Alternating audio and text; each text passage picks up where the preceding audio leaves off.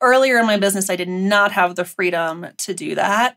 And I think that that's normal, and you shouldn't necessarily feel bad about having to say yes to something that maybe is not your favorite type of work, your favorite type of project, because when you've got bills to pay, guess what? Sometimes you just got to pay your bills.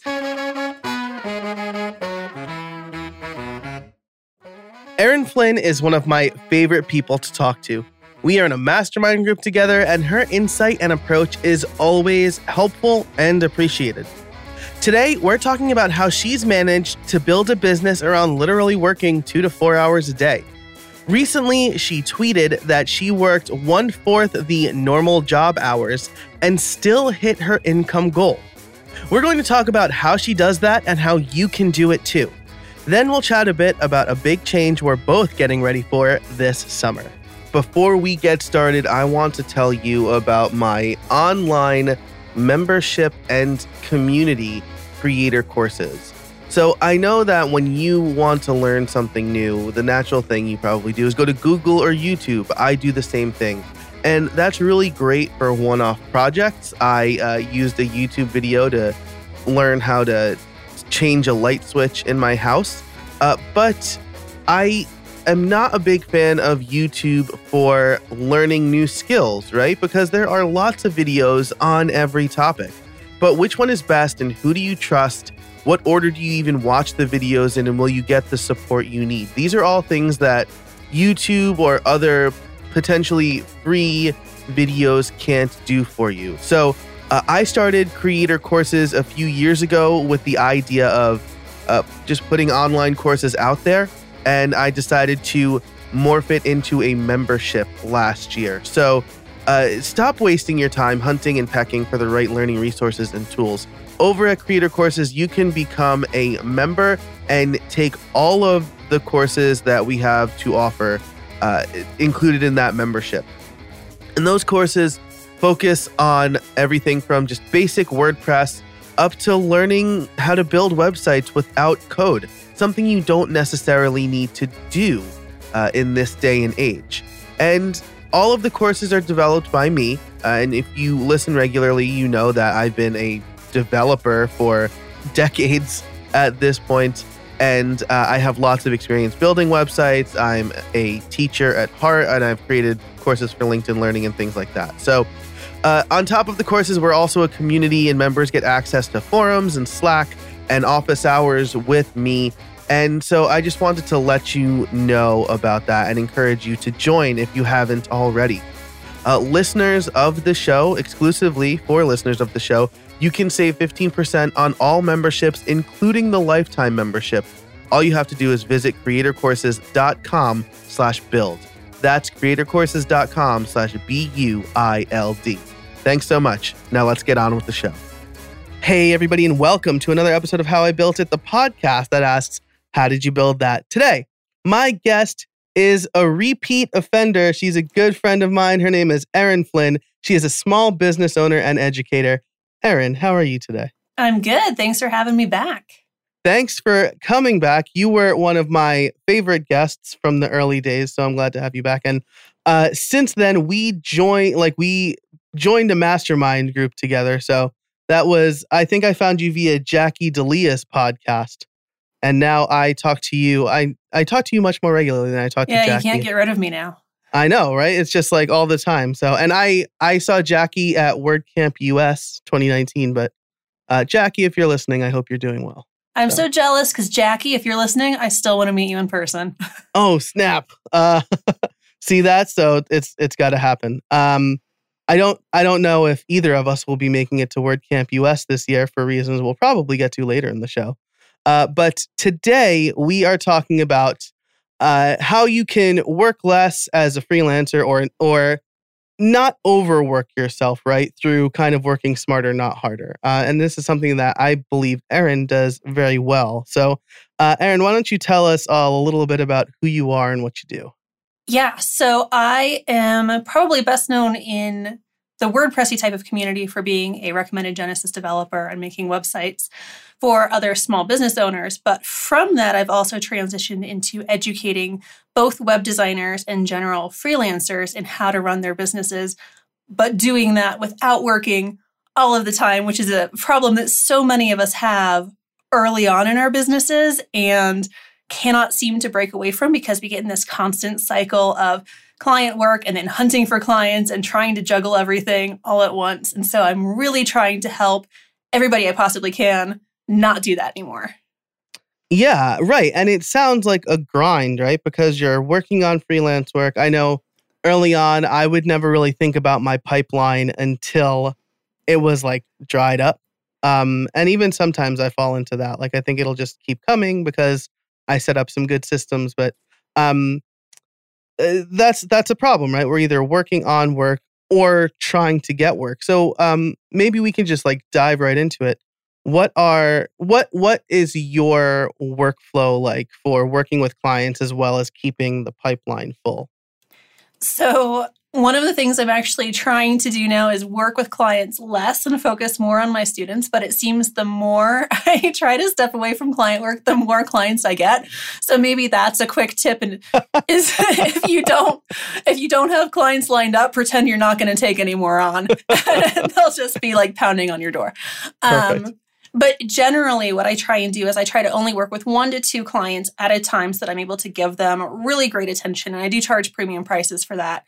But that also gives me enough free time to look for future clients, to go to networking events, to do email outreach, to just have conversations with people and get clients booked out several months in advance. So when you're able to do only a few client projects at a time, you have that ability to do a little bit of marketing, even if it's only a couple hours per week, without feeling this huge stress of, oh no, where's my next client coming from? It just becomes part of your routine. So every Monday, you send a couple emails or feelers out, or you have a coffee chat with somebody, and you make a connection that then leads to future client work. Yeah, I think that's a really good piece of advice, right? Because I always used to do like field of dreams marketing, right? Like if you build it, they will come. But I mean, you're not in a cornfield in Iowa. And you really need to put yourself out there, right? You can't just put up a website and hope people will come. So I really like that. The main tip here is you're managing your time in such a way that you box out time to work with clients, but you also carve out a few hours a week to do specifically outreach. Exactly. And that's one of the things that I think is so important as, someone like a freelancer or someone who's, doing a service-based business is if you don't have that time in your weekly schedule to do marketing, but not just to do marketing, not just like randomly peruse Facebook and call it marketing, but to actually do marketing and do that outreach, then you're always going to be finishing client work and having that panic of having nothing else lined up, which is where you get those big dips in that roller coaster ride of the feast and famine cycle, which is what we want to try to avoid. Yeah, absolutely. And we kicked off this year and this season talking to Jason Resnick specifically about that. So if you haven't listened to his episode, definitely do that when you're done with this episode, of course. But I think that kind of what you said, right? Avoid the feast and the famine. Farmers don't say when they run out of food, oh man, we've run out of food. Now we need to grow more food because that's going to take time. They know that they need to start growing and cultivating more food before they run out. And it's the same way, right? Because it's not like on Monday you say, I need a new client, and then on Tuesday you have that new client. It's going to take some time. Yeah, unfortunately, it does take some time, especially to build up some of those relationships, because initially you can tap into basically anybody that you know and kind of get client work, and you can actually get it pretty quickly if you're directly asking like your friends or family for referrals. However, they are likely not your ideal clients that are being sent to you that way. No matter how specific you are, you're going to get like your great aunt wanting a website or something like that, which is totally fine when you're new because you need the experience. But as you progress through your business and as you niche down and know who you want to target, it's much more important to make useful connections and ask those connections for referrals, as well as just kind of expand that network. So when you put out that you have availability, people are like, okay, Erin's available in 2 months. I need to get on her schedule now. I need to contact her now. And that only happens, unfortunately, over time. Yeah, for sure. And like you said, useful connections. How important is it to niche down or niche down? Because you said like your friends and family, they probably aren't your ideal clients, but they're kind of how you figure out who your ideal clients are, right? They're mostly how you figure out who you don't want to work with. No more websites for friends or family. But, for sure. Excuse me. But as true as that is, you actually, it is actually really, really useful to get those quote unquote bad projects early on so that you understand the type of person that you love working with. And that, again, is just totally part of the process. As soon as you can niche down, that's great. But a lot of us don't actually know at the very beginning who we want to work with, who our actual ideal client is. Even if we have in our head or on paper who we think that is, it may not be that person in reality. However, as soon as we kind of figure out who we don't want to work with and then kind of like use that to shape who we do want to work with, that niching is so important because it makes all of your marketing so much clearer. It's so much easier to say, I make websites for course creators, for example, and then you know exactly what their problems are. You can solve those problems. All of your marketing can talk about solving those problems. That makes it so much easier, not only for yourself, but for people to refer you, where if you have a friend, Bob, and he meets a course creator who needs a new website, somebody can be like, you know what? Joe's the person to go to for websites for course creators.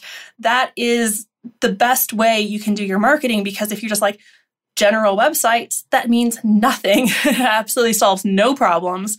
And it's going to only attract those low budget clients who, quote unquote, need a website, which is not really a good target market at all.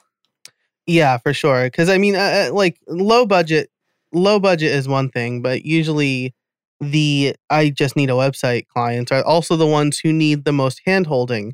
And if you're not prepared to do that, now you're working for less money and working more hours, right? And that's exactly what we're trying to avoid here.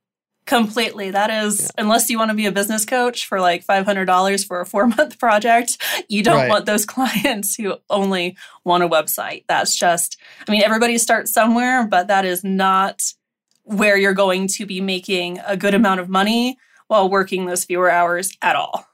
Yeah, absolutely. And so, so you mentioned solving problems, right? Which is essentially like what you're doing, right? Because again, if you're just saying like, hey, I make websites, I'll make websites for whoever wants a website, great. Like Squarespace can also do that. And you're not really adding value there. But solving problems is exactly where you add that value, right? Exactly. When you can solve someone's problem, when they say, for example, I need more clients in my business. I need more clients buying my courses. I need more students, right? A website can really solve those problems if you design it strategically. If you know what that niche needs and you can design a website that funnels people into becoming a student, then that is what people want to pay for, and they're willing to pay a whole lot more for that. But not only that, when you have niche down that way, when you understand those problems, you also come up with a process that allows you to not spend all of this time trying to reinvent the wheel with every single website you're making, with every single project. That allows you to have a set structure, which means you know how much it's going to cost, how long it's going to take, about how much work is involved. Of course, there are always small variations, but that's going to allow you to actually schedule your projects correctly. It's going to allow you to deliver a better product to your clients. And it's going to mean you don't have to work nearly as much because everything is kind of running like clockwork. I love that. Putting the right systems in place, right? Shannon Schaefer talked about that earlier in the season too. So you're like totally reinforcing everything that hopefully, dear listener, you've learned up until this point, which is fantastic.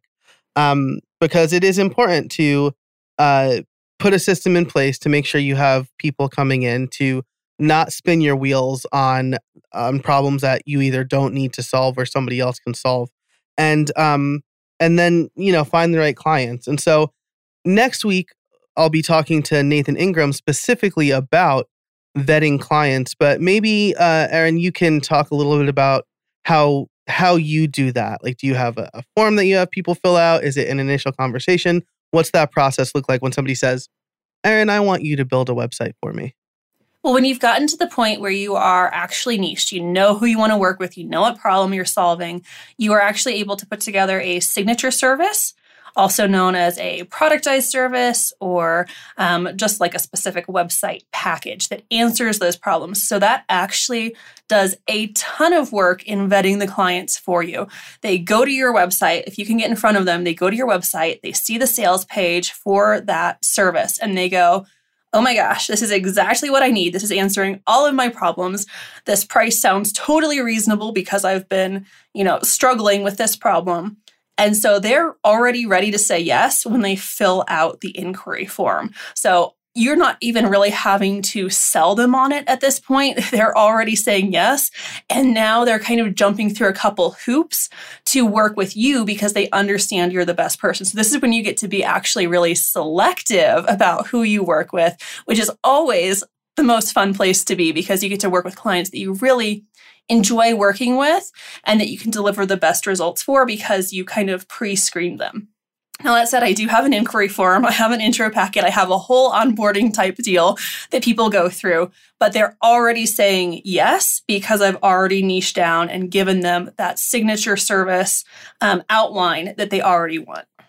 Oh, I love that. And I always, whenever I think about this specifically, I always think of those infomercials, right? Where it's like, do you have trouble opening cans or whatever? Like, and the person who is watching should be like, yeah, I can't open a can to save my life or whatever. I can't actually. Yeah. And so on your landing page or your website, you are teeing them up. You're saying, I understand you have this problem.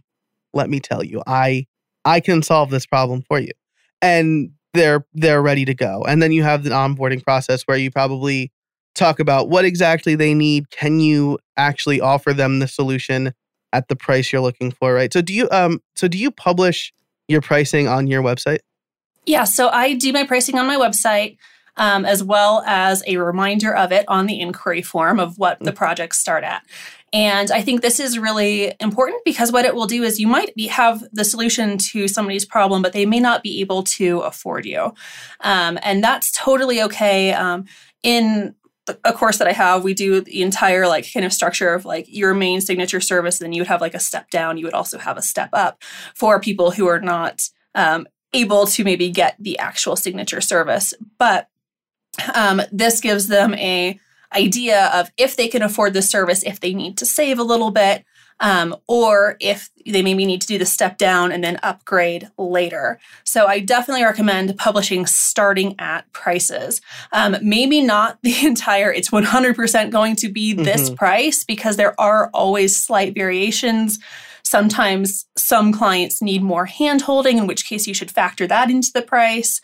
A couple extra phone calls or almost coaching sessions with them to make them understand, what's going on. That's totally okay to do just as long as you are paid for that and you're able to work it into your schedule in a way that works for you so that you're not, spending 80 hours a week on one client who's not paying you enough to afford your mortgage payment. Today's episode is brought to you by Smile and their product, Text Expander. Save time typing and boost your productivity with Text Expander. You know I'm all about automation, and Text Expander is a great way to get started with automation. It allows you to create your own snippets for repetitive text you tend to use everywhere.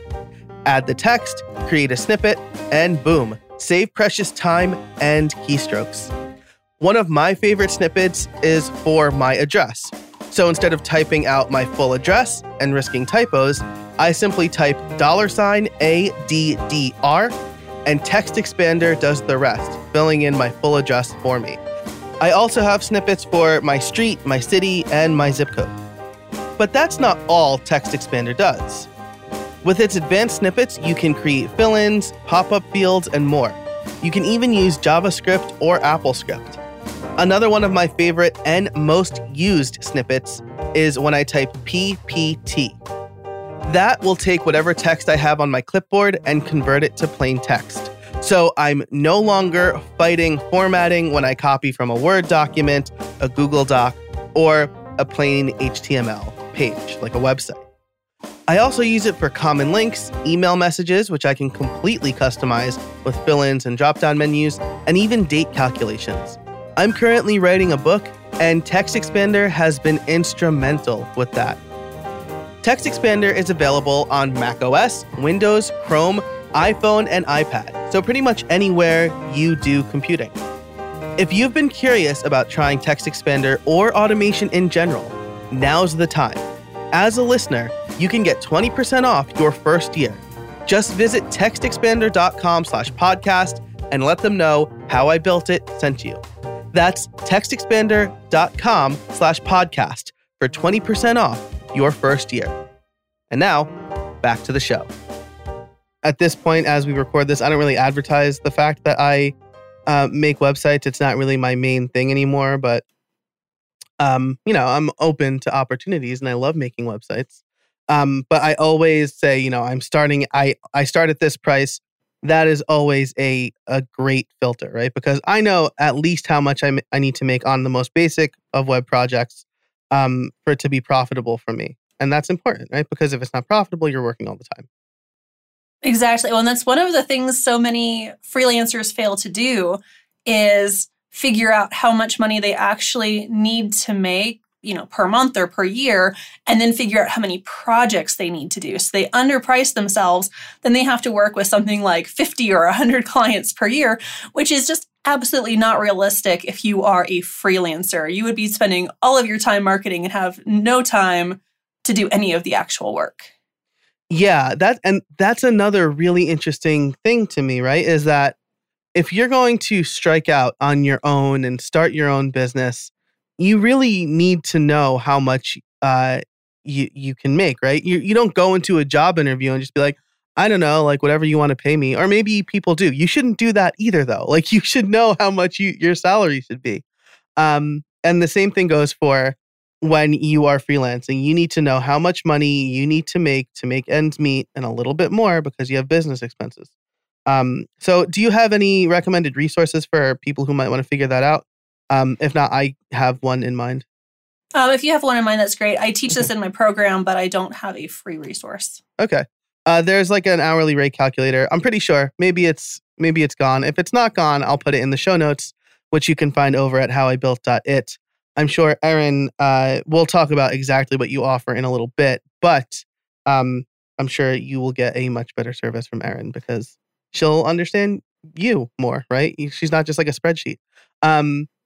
Awesome. So once you know how much you need to make and who your ideal client is, what happens if someone comes to you and they're like, I know you don't really do this, but I need this from you and I want to hire you. Do you say no a lot? How hard is it to say no? How important is it to say no? Currently, I say no a lot, but earlier in my business, I did not have the freedom to do that. And I think that that's normal and you shouldn't necessarily feel bad about having to say yes to something that maybe is not your favorite type of work, your favorite type of project, because when you've got bills to pay, guess what? Sometimes you just got to pay your bills. Yeah. Now, that said, if someone is like a huge red flag or it's totally out of your depth, like if somebody came to me and said, Erin, can you do SEO for me? I would be like, absolutely not. Like, it's not in my wheelhouse. It would be a terrible end result for you. And I would, spend so much time researching and trying to figure out how to do it correctly that it would probably end up not being a good expenditure of my time because it would be more worthwhile for me to instead try to get a client in what I'm good at. So it really depends on kind of the issue and what they're asking for. So I think saying no is a privilege at some point that you get to in your business. And we don't always, you don't just magically start out with the ability to say no every time you want to, unfortunately.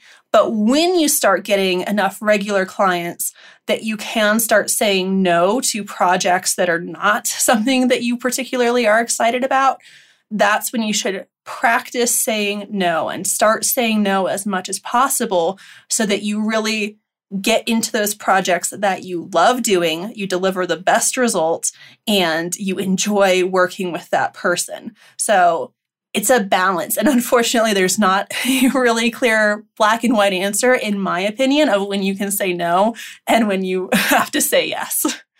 Yeah.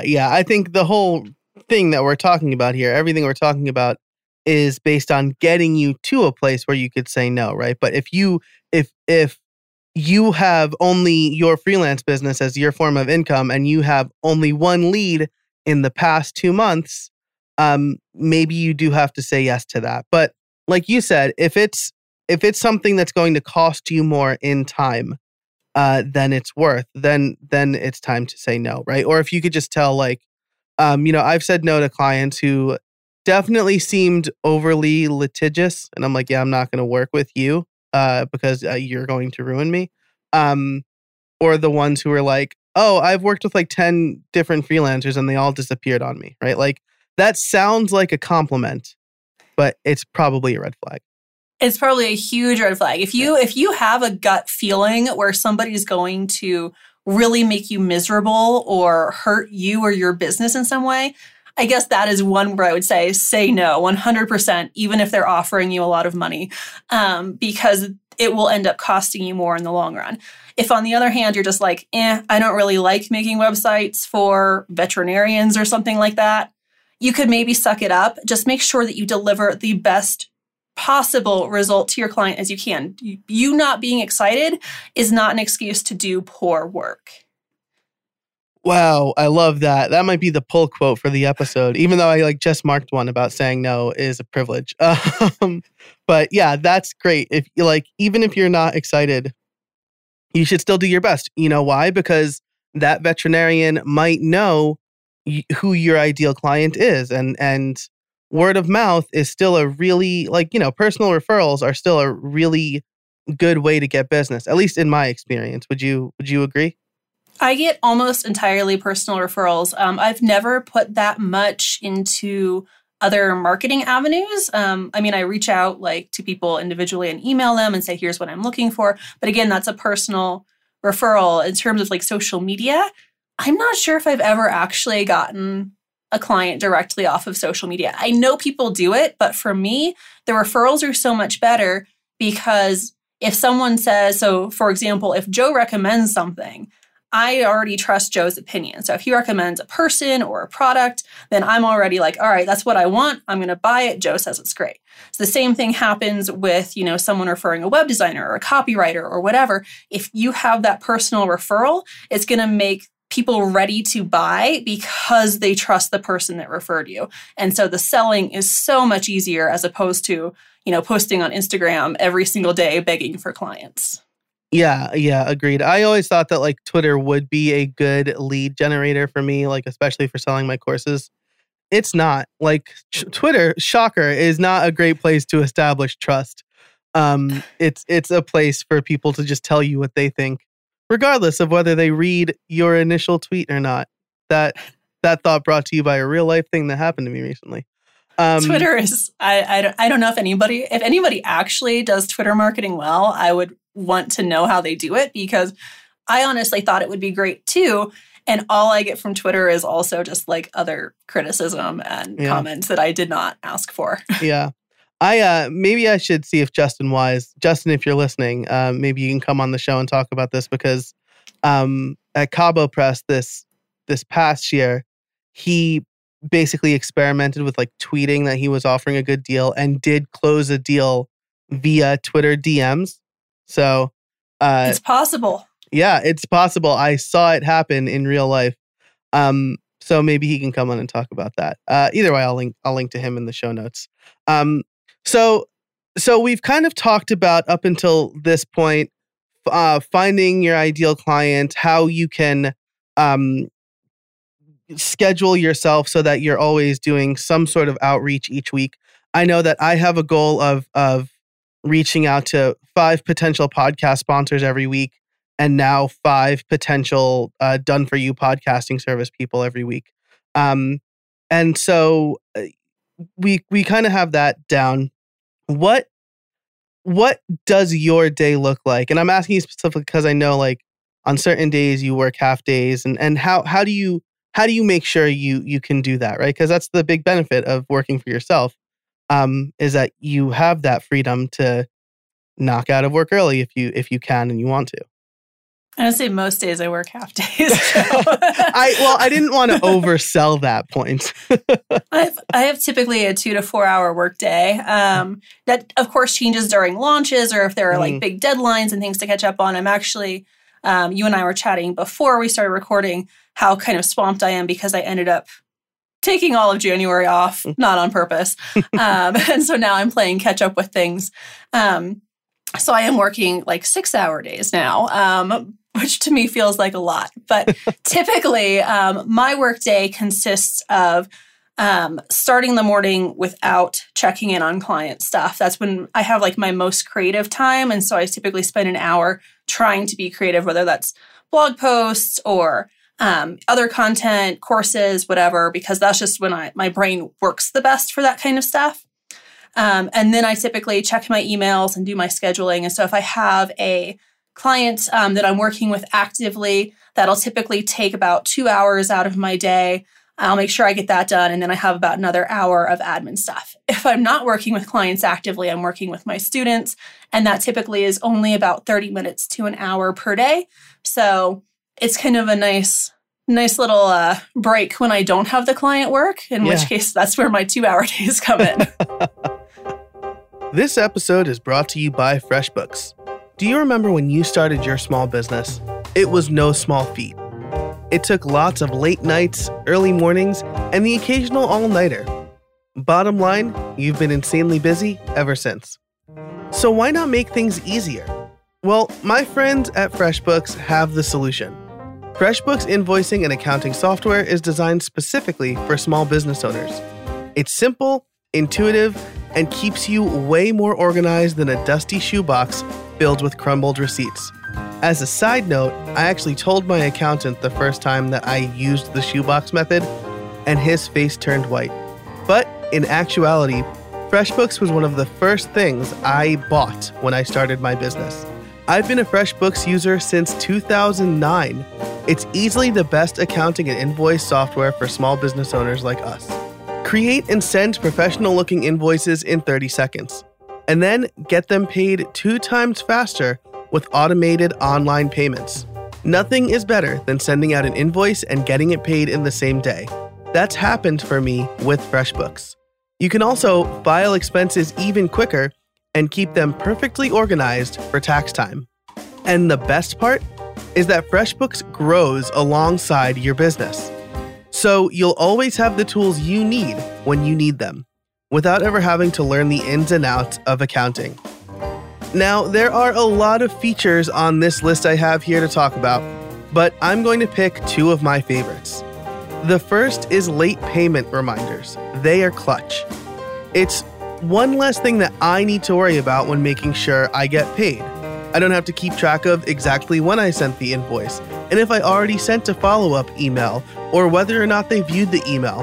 All of that is taken care of inside FreshBooks. The other feature I really like is the automated expenses.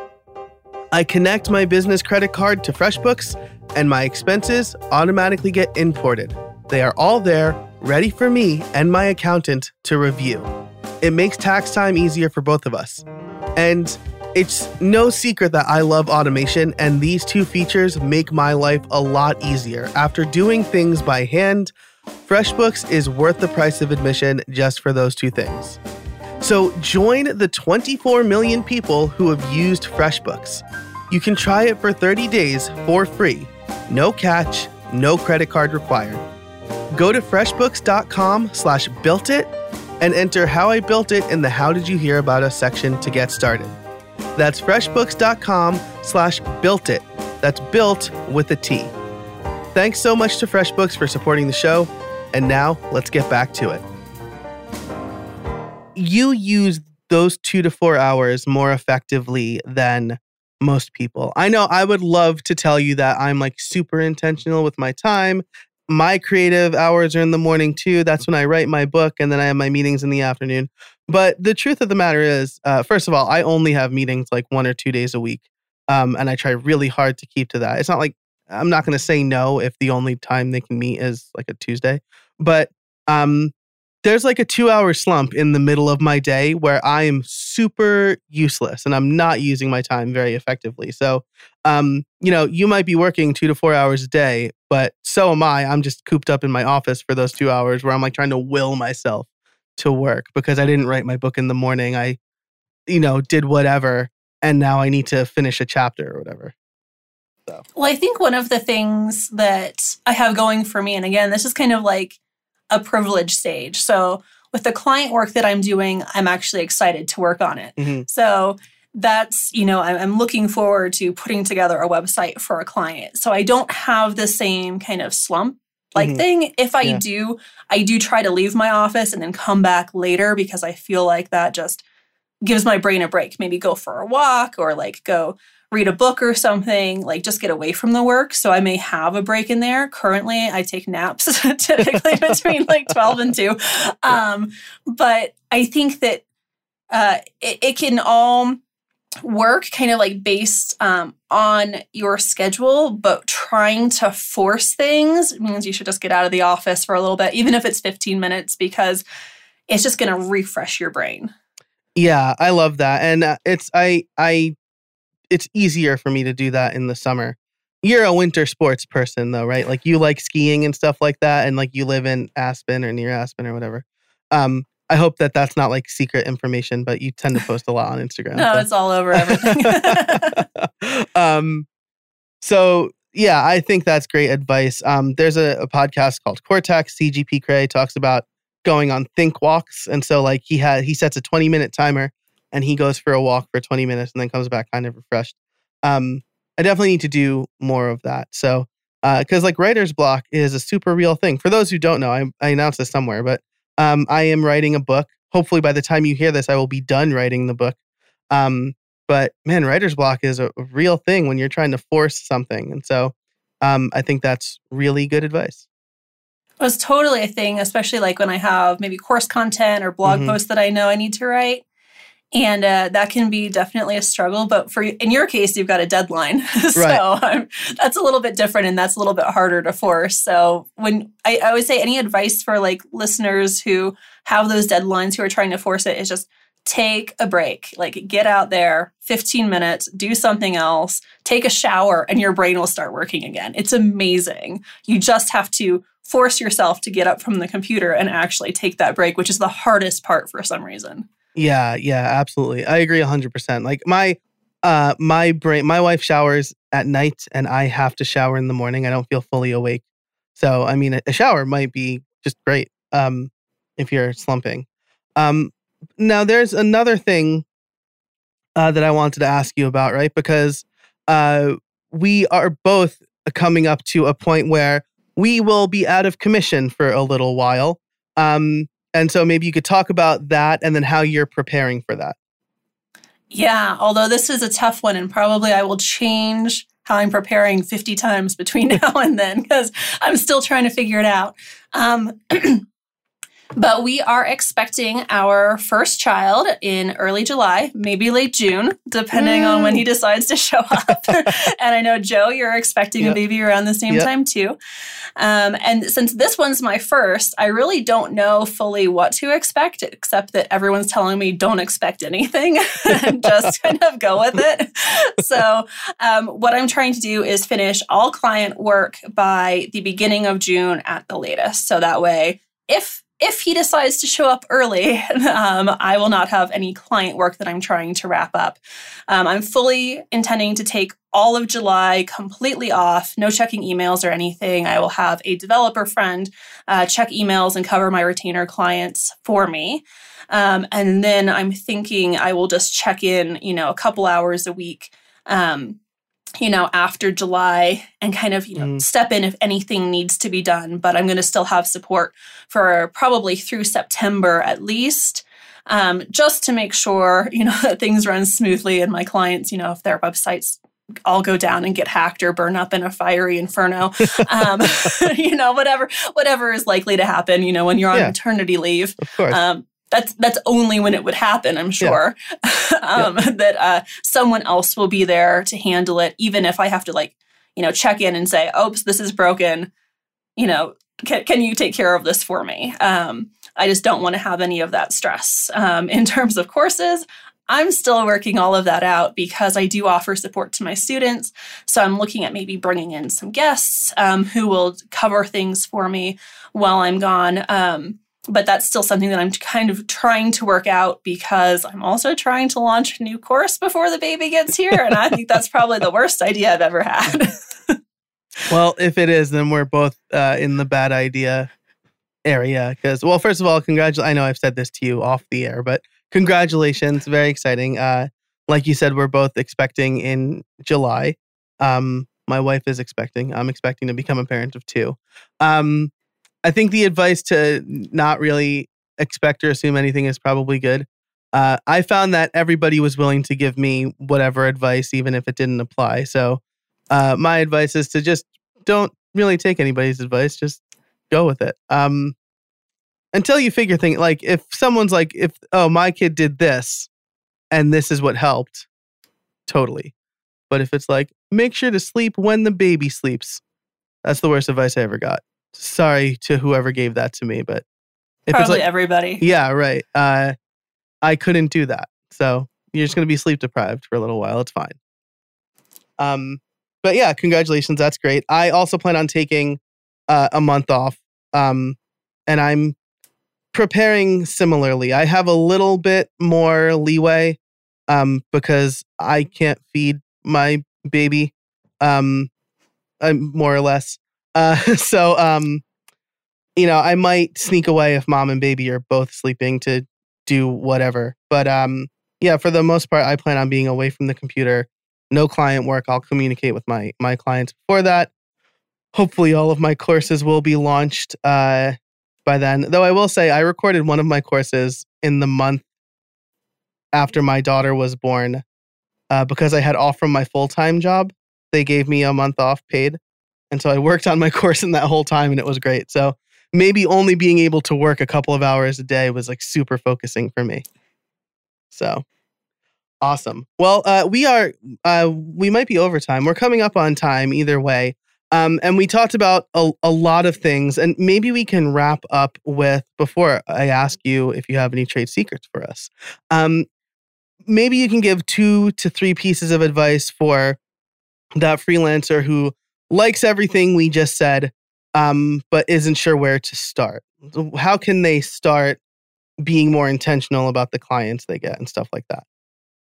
So I think for that freelancer, I think it's really important to look at any past clients that you've had and make notes about what you've really enjoyed about those projects and the people and what you haven't. Now, if you're totally brand new, my advice is just go start working. It doesn't matter what it is. They're not going to be your ideal client, but you've got to get some experience so that you can form those opinions and that experience and have that understanding. But if you've worked with some people before and you're trying to figure out who your ideal client really is, analyze your past clients and see what you really liked, what you didn't like, and that's going to help you narrow down. And also, in terms of choosing a niche, don't think of it necessarily as an industry. Think of it as a problem that you're solving. And that's going to clarify so many more things for you. Because let's say if you choose a general niche, like I want to work with doctors, well, lots of different doctors are going to have lots of different problems. But if you choose a niche like course creators, that's a much more clear problem. They want to sell courses. And it doesn't matter whether they're doctors or artists or whatever, they still want to sell courses. They need a good course platform. They need to make sales. So that's going to clarify so much in terms of what you're offering and how you're helping your clients moving forward.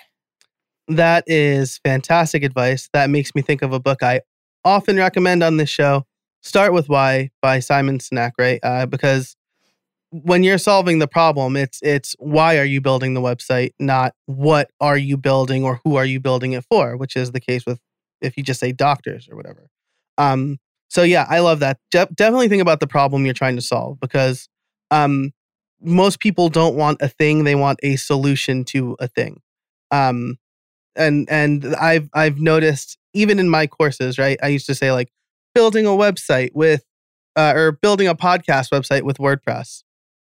Once I changed that to like launching your podcast, way more people were interested in that, because that's the problem they're trying to solve.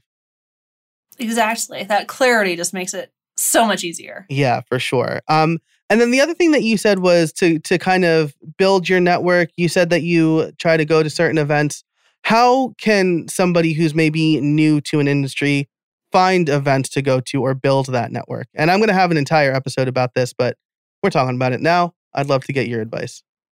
Yeah, so personally, I do love conferences, and I do feel like there's value in those pay-to-play type experiences, because people who go to a conference that maybe costs a couple $100s are obviously willing to invest in their business, which then means that they're more likely to be a client who would invest in their website or whatever service it is that you're selling. However, there's a lot of money that goes involved with traveling and hotels and paying for the conference itself. And not everybody has that ability to start there. So meetups are fantastic.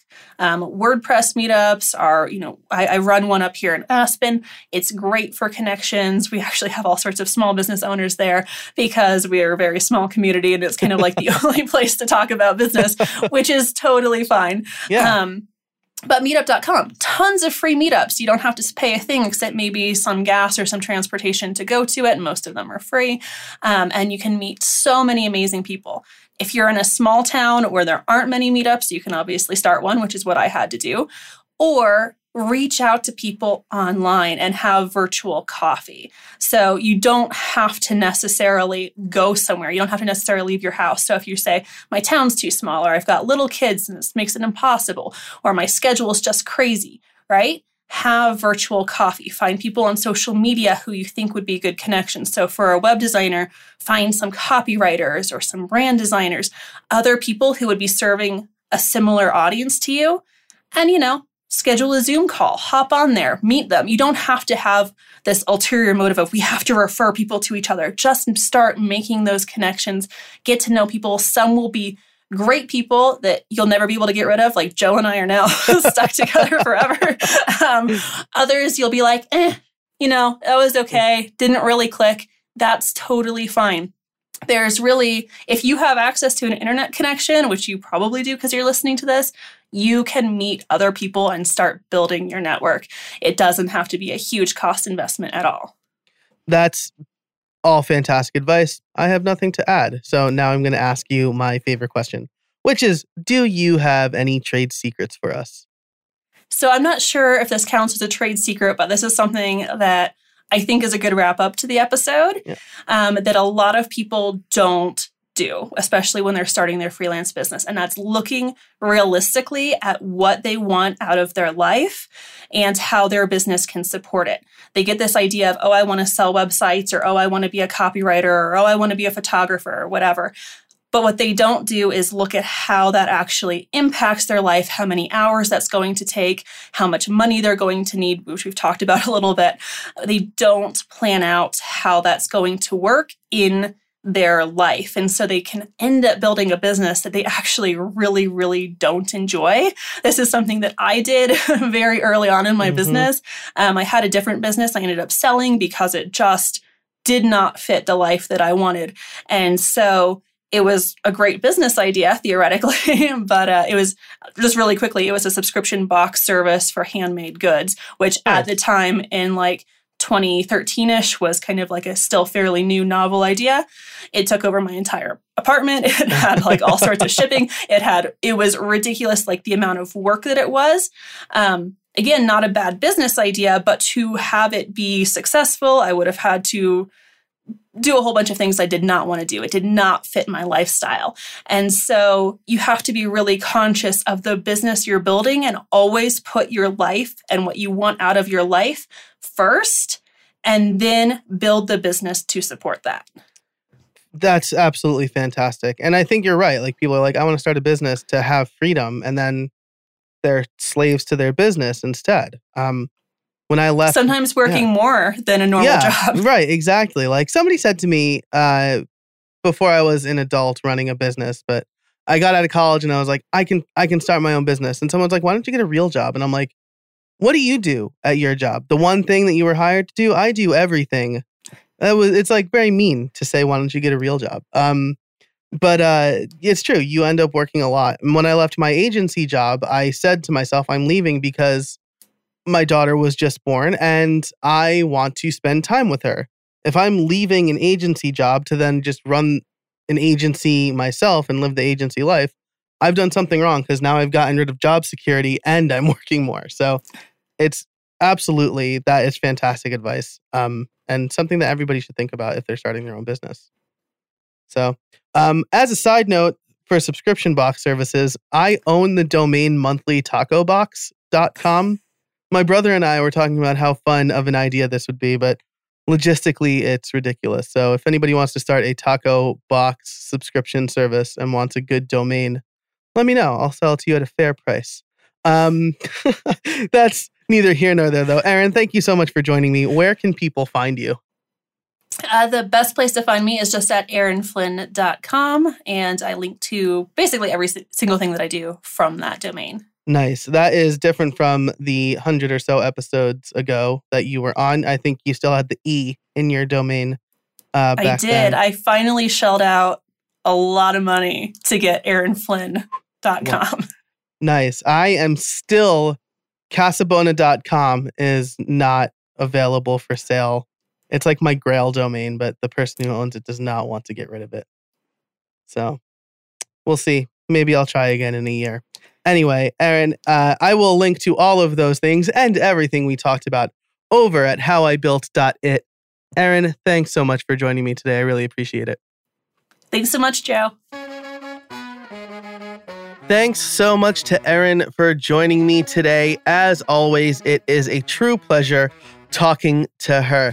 I love what she said about finding clients and solving problems. The fact that she makes her pricing public because it's a great way to weed out tire kickers or just people who might not be a good fit. Saying no a lot if you are privileged to do that is fantastic.